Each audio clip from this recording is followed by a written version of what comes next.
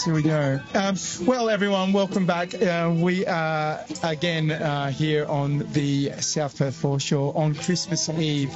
It's been such a lovely afternoon, and with the freedom movement, with lots of friends and family around. And once again, I'm joined by Sharon, Steve, and Stuart, all part of the movement that I've had so much to do with over the last year or more now.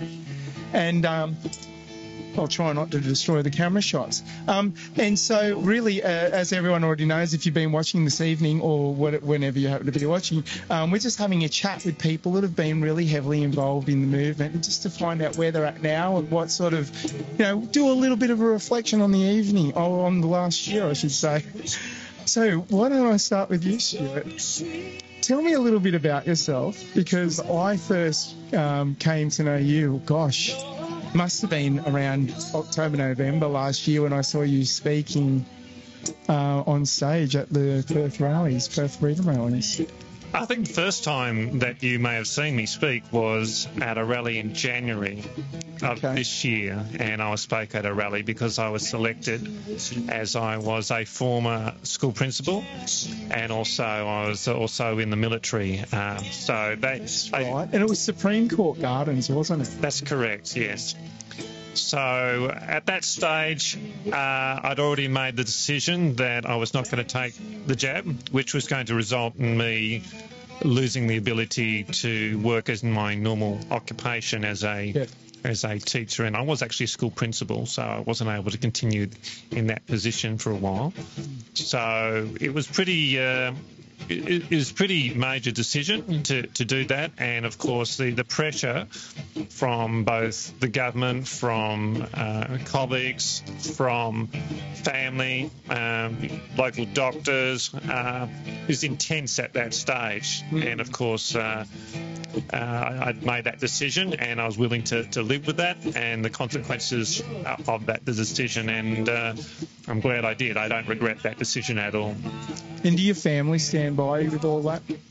Generally, yes. They, even though they all took the jab, they've known for some time that I'm not like the sort of person that's likely to go down the government road, because we'd already decided to home educate our kids. We decided that the school system was not where we wanted our children to be, and so we were already used to making those kind of decisions that were unpopular with other people. So that was probably one reason that helped me cope with the flack, but not so much from my family, but from the general government, and from some friends who were quite hostile towards me, and I lost some friendships over making those decisions. Yeah, and you mean, despite the fact that your family took it, it's so good to hear that they were supportive of your decision.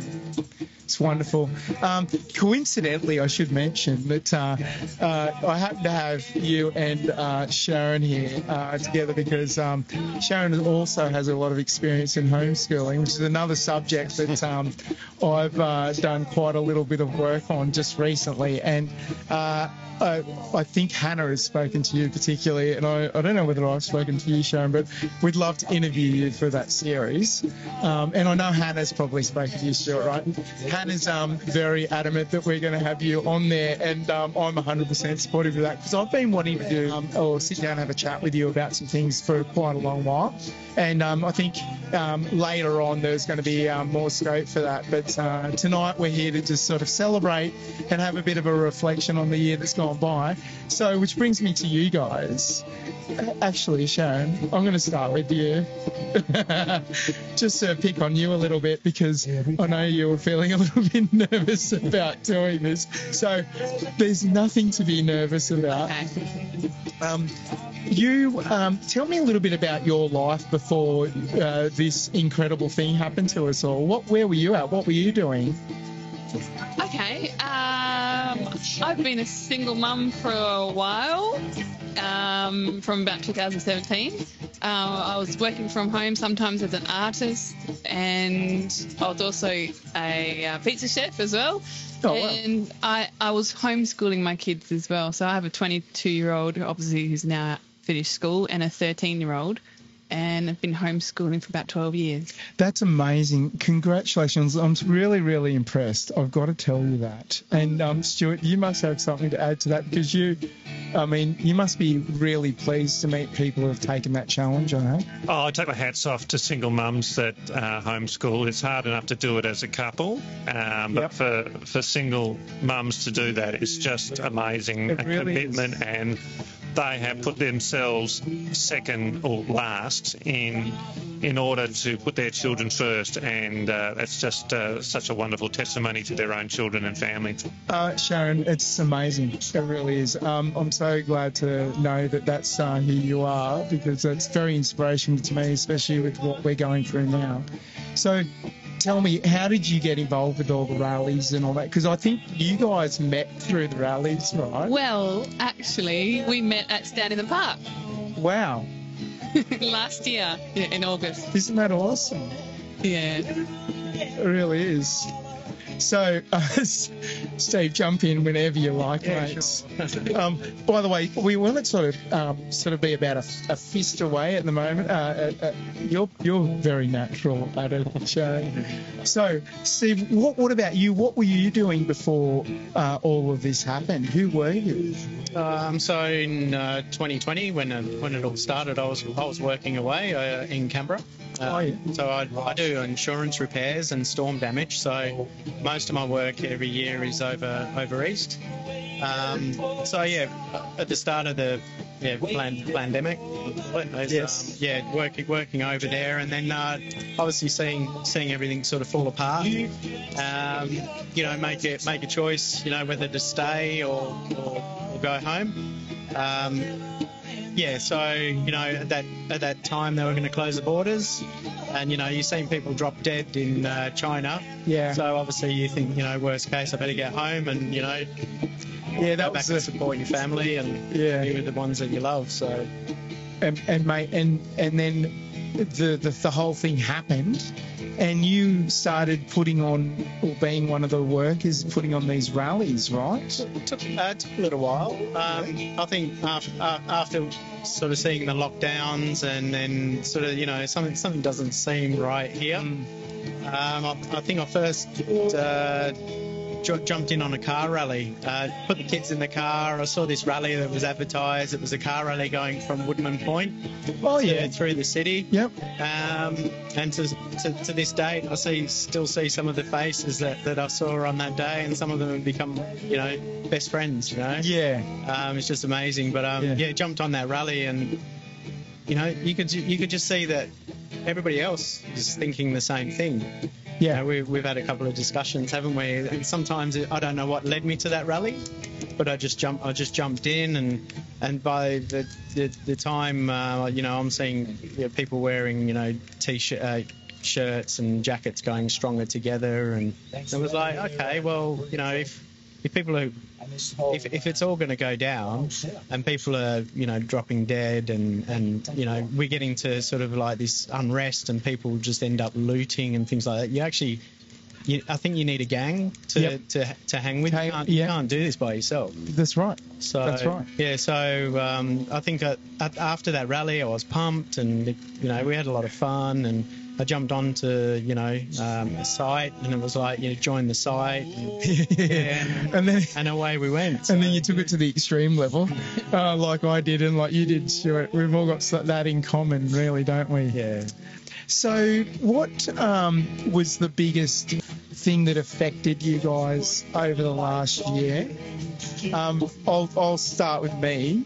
The absolute terror of realising that I'm going broke real fast, and just going, well, this is it. There's nowhere else to go now. I have to just quit, and I just have to speak out as hard as I can.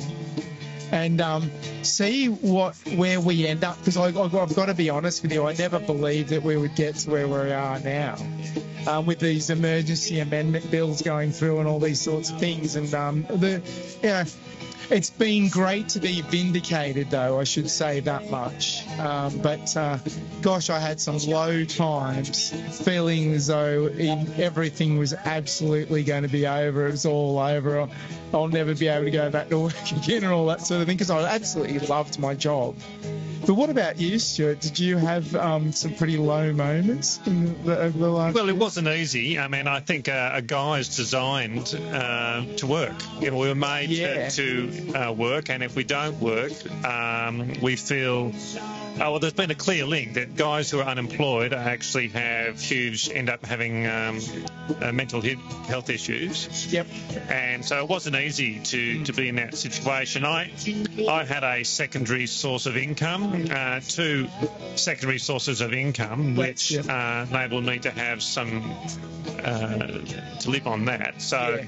That was good. So, but it was also it was an evolving situation. So we were told. I put a little video together at the start of the year. I think it was in January. I posted it on YouTube.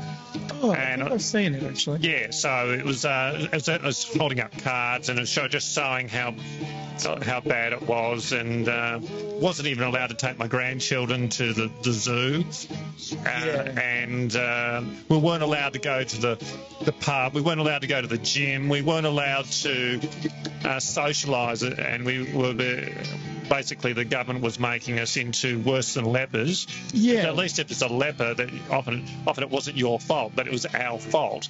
Apparently sociopath, it's the one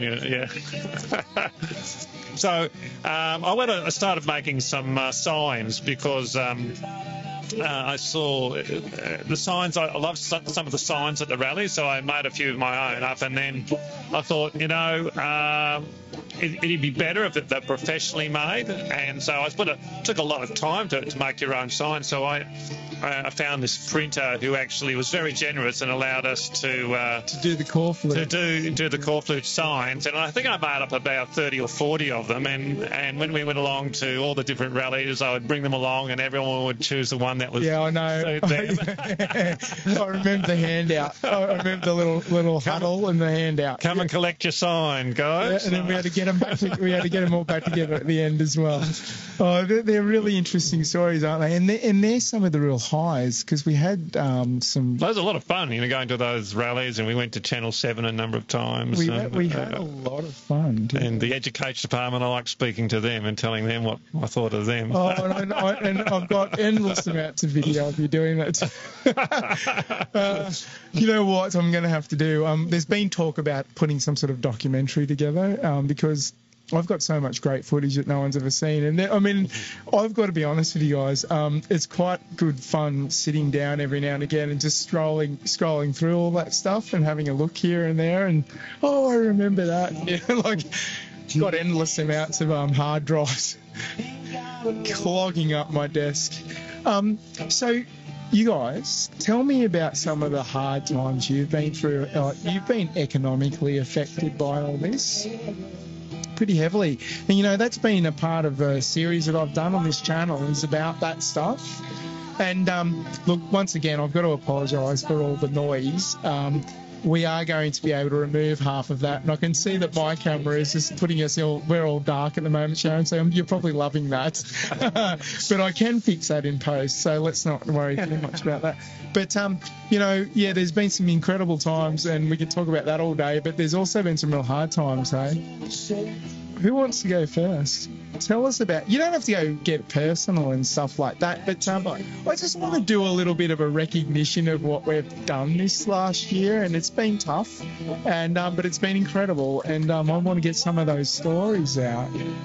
Yeah, I'll go first, but I think in you, very similar to your situation, I haven't actually been able to. The source of my income is a very short part of the year that I'm actually able to travel over east, do my work, do it as quickly as I can, and then wrap it up. And it is fairly well-paying income for me to come back and sort of take a back seat and you know, afford to come back and sort of not jump, you know, because obviously I've been working 3, 4, could be 5 months straight, you know, 6 days a week, you know, 12-hour days. Yeah, what, on the road? Yeah. So so you sort of get in, you know, for the last couple of years prior to 2 years that have just passed, they were about 3 months, 2 to 3 months worth of work. So it wasn't great. Yeah. And then the pandemic came along, and then not able to travel,